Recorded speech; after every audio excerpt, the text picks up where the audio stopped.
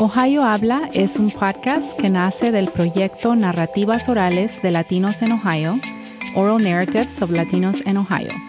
Exploramos la experiencia latina con entrevistas en español, inglés y Spanglish.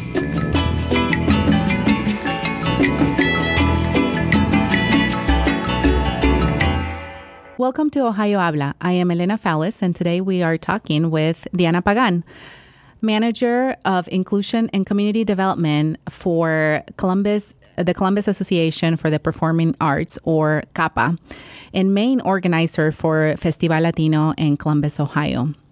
Diana Pagan was born and raised in Chicago, Illinois, to a Dominican mother and a Puerto Rican father. Her culture played a huge part in her life. Diana loves the journey of meeting people, and that has been the catalyst of her success as a fundraiser for the past 16 years. She has worked for organizations like the Women's Fund of Central Ohio, the Columbus Council of World Affairs, the Center for Healthy Families, and CAPA. She has been with CAPA for 9 years, where she has helped grow Festival Latino's budget to attract international headliners and grow it from an event with 15,000 people in attendance over the two-day weekend in 2009 to more than 205,000 in attendance in 2017, making it the largest free family-centric Latino festival in the state. In 2016, Festival Latino received an EXPY award for the celebration of its 20th anniversary. Diana lives in Columbus with her husband, Eric Nesbitt. There are 3 kids, and they also have a puppy named Chico. Diana and Eric were married on 11/11/11. I love this date. Welcome to the podcast, Diana. Thank you for having me, Elena. I'm excited to be here. I know that you wear many hats in the community and have been able to participate in different programs and events that support Latinas and the arts. Tell me about your experience with Latina Mentoring Academy.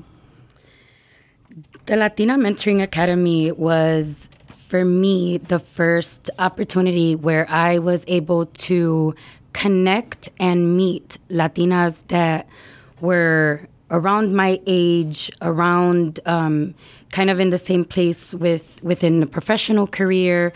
And I was a part of the very first cycle. So we were kind of like the guinea pigs. But it's all good because today there are over close to 100 Latinas that have been a part of the Latina Mentoring Academy. And these are, we've created a sisterhood. These are really the girls that I reach out to if I need help with something, or I need advice, or, I need a volunteer for Festival Latino, last minute.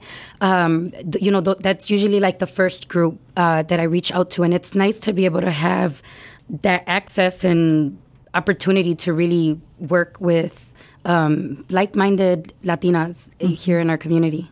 What year was that? Do you remember? I want to say it was at least 7 or 8 years ago. Okay, great. You're also the president of Damas Latinas. What is the mission of this organization? The mission of Damas Latinas, or Latin Ladies Organization, is to basically empower the next generation of Latino leaders.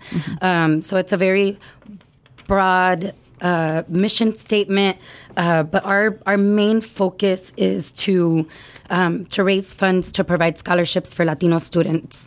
We want to make sure that Latino students have the accessibility to ensure that they can, go to college, and, fulfill their educational goals and not have to worry about the funding. Our grants are, given directly to the schools to make sure that those funds go to their education and their tuition. Great.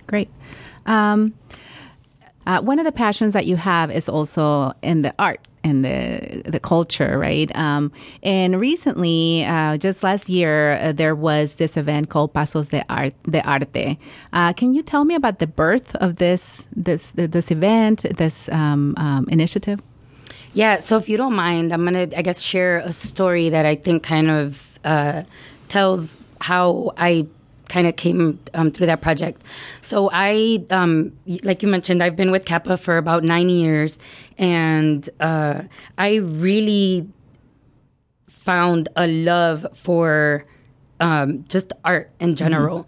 And one of the things that I noticed is that visual art made me feel like it took me to another place. One of the things that I wish I did more often was travel.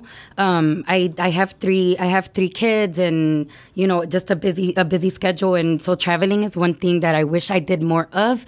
And so for the time being, I feel like my traveling is through art. And Pasos de Arte was born. A couple of friends ran into each other at an event. There was a conversation about doing a Latino exhibit at the Cultural Arts Center, and the right partners kind of came to being Ramona Reyes with Our Lady of Guadalupe Center, and the Cultural Arts Center. And then because of my connection in the arts, I was asked to be the co-chair. And it was basically an opportunity for us to create a Latino exhibit, but also to create an economic opportunity for Latino artists. Some of the Latino artists that were a part of that exhibit were clients of Our Lady of Guadalupe Center. So these are people who are needing food pantry services, but who have artistic skills that maybe they haven't necessarily completely tapped into as an entrepreneurial opportunity. And so because of that, I was excited to be a part of that, because I already do that for work, but this was a way to do that through my community and just volunteering and doing something that I just love. How successful was this when you had this opening day? Yeah. So opening day actually was the day before Festival Latino 2017.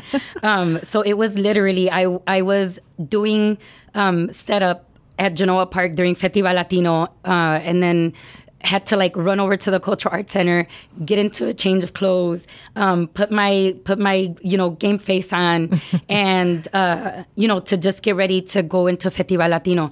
But the opening day was amazing. There was a lot of media presence there. It was first time for some of these artists. There were a total of 11 Latino artists that were a part of this exhibit. And for some of these artists, it was the first time that they were in a gallery, let alone a city gallery. This was a partnership with the city of Columbus through the Cultural Arts Center. And there were hundreds of people that came through to see the exhibit. And, I think Latinos become a part of a project and they want to do more. It's like, we went from having an exhibit to doing workshops. So we had workshops where people were able to learn about how to make sugar skulls, they learned about Reiki and just different genres of art. And for us, it was a huge success. And the exhibit also received third place under the Ohio Recreation and Parks for cultural significance. So that was something that was totally not expected, and something that we were thinking that would be done biannually has now turned into something that will be happening annually, because we just think that it's that important to make sure that we're exposing Latino art and to let people know, hey, we're here and we're making stuff and we're not going anywhere. Great. I know that the Latino community and culture are very important to you, and you're passionate about providing our community experiences like the one you just talked about, but to celebrate food, art, and music in our city. Can you share your experience organizing Festival Latino for the last 9 years? Yeah, I love it. I love the challenges. I love working with the community. I love figuring out how could we continue to grow this? How could we continue to make it better? How do we engage more people, more organizations, more corporations, and just having the opportunity to work with the community and see it grow every year has been amazing. Everywhere from, starting the first fashion show in 2010, it literally started with an email saying, hey, does anyone have a traditional dress just hanging in your closet? And it turned into a fashion show, and it's now something that is tradition. This will be, in 2017, we would have had our 7th fashion show. And there's a little girl, her name is Eliana. She was a part of the very first fashion show, and she's been a part of our marketing materials. She's been on billboards, and I just came across a picture from the very first fashion show in 2010 and the most recent fashion show in 2017, and just to see the growth of just that one little girl in our community, it just brings joy to my heart. And I think, little things like that helps kind of grow it, because then you start finding people that are engaged in fashion, or their passion is, cultural, traditional dressmaking. And we've made so many of those connections through that. Other things like, the health and wellness area, that's something that has also increased significantly. There's a lot of people that go to Festival Latino to take their diabetes screening before they eat that greasy empanada. The children's area, there's so many offerings and so many great partners that really think about how can we be at Festival Latino, but how can we also be engaging with the very community that we want to serve. And I just love the idea of having an idea and seeing it come to life at the festival. Absolutely.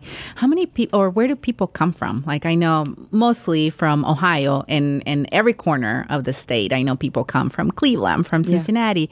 Do you know of people that are coming from out of state, and where are they coming from?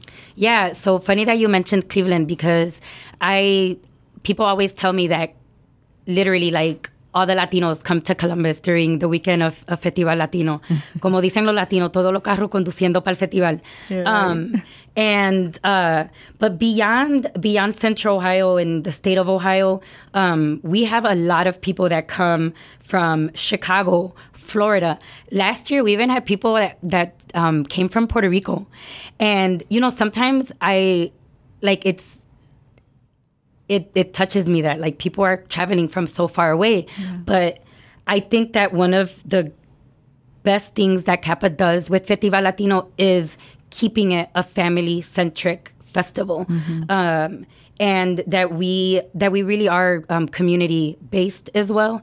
And I think that because of that, people will travel from Chicago, will travel from as far as even New York. It's a free festival.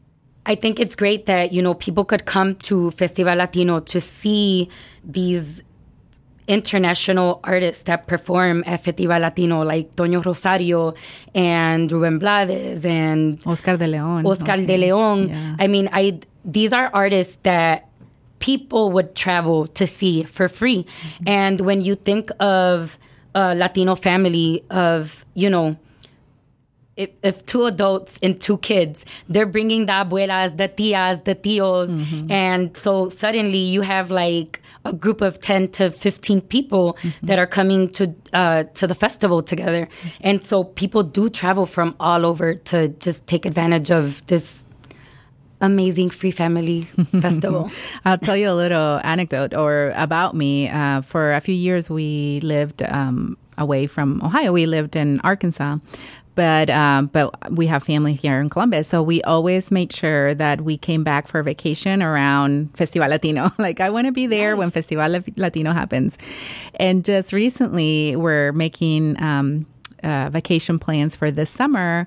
And my daughter says, well, as long as we're back for Festival Latino, right? And so that warms my heart too. Like, okay, so they're thinking about that. That's on their schedule and on their radar forever, right? That, yes, we want to participate. Yes, we're looking forward to this event.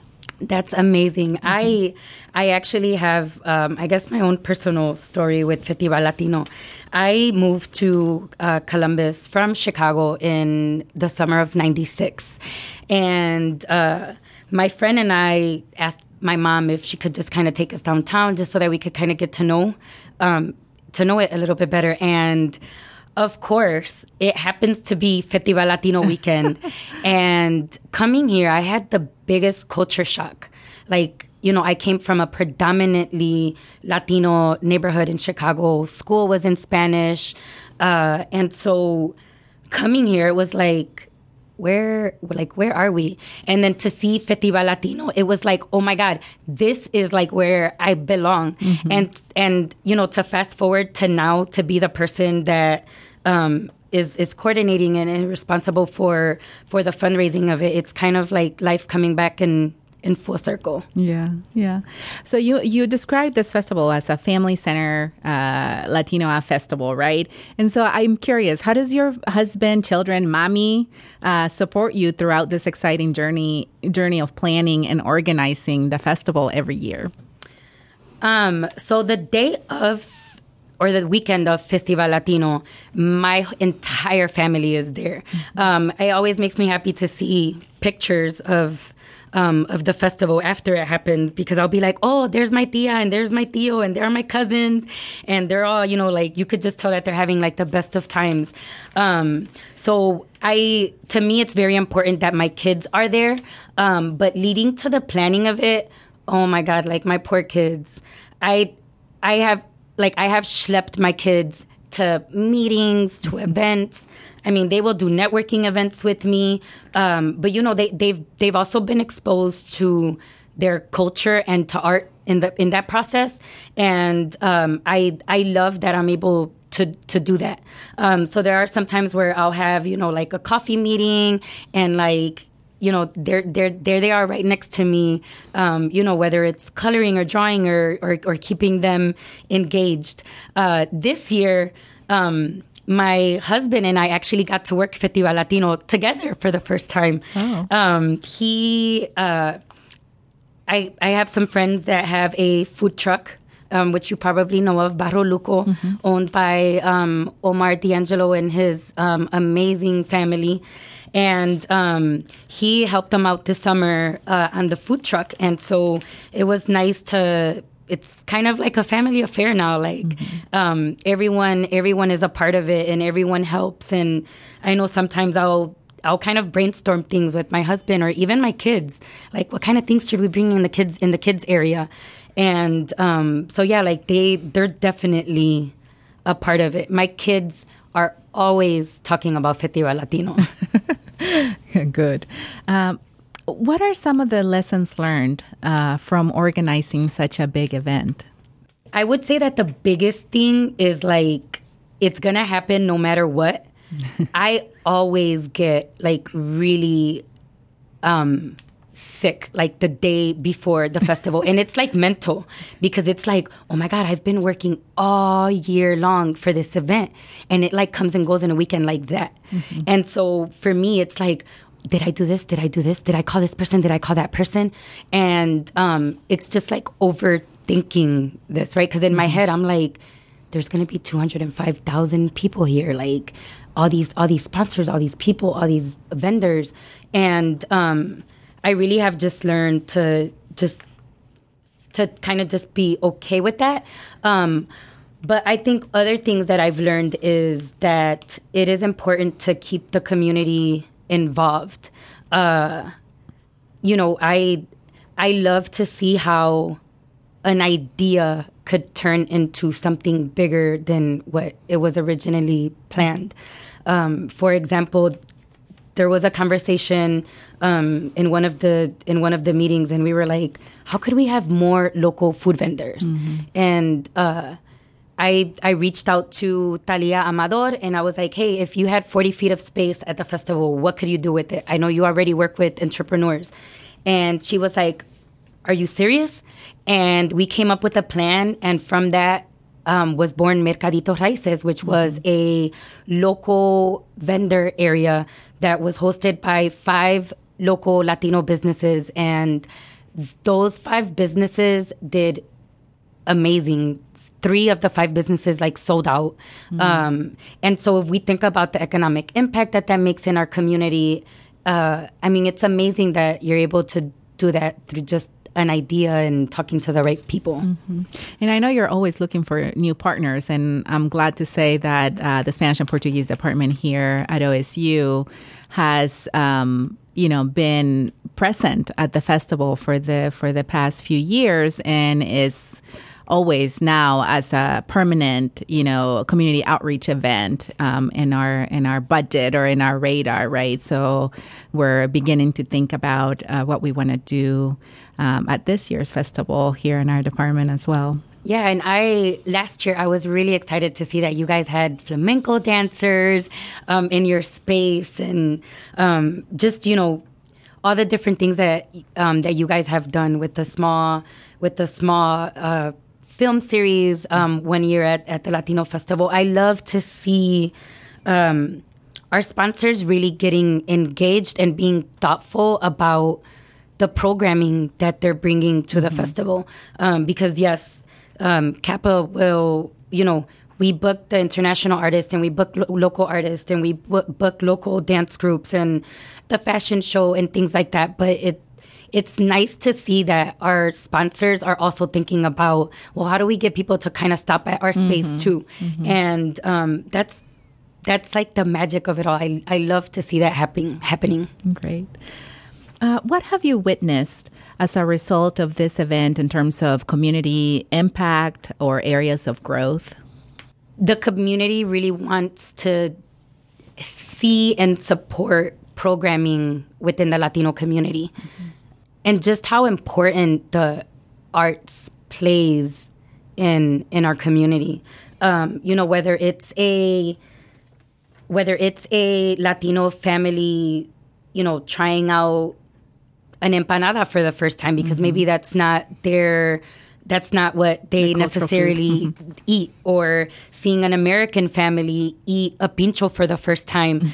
I love to see those connections.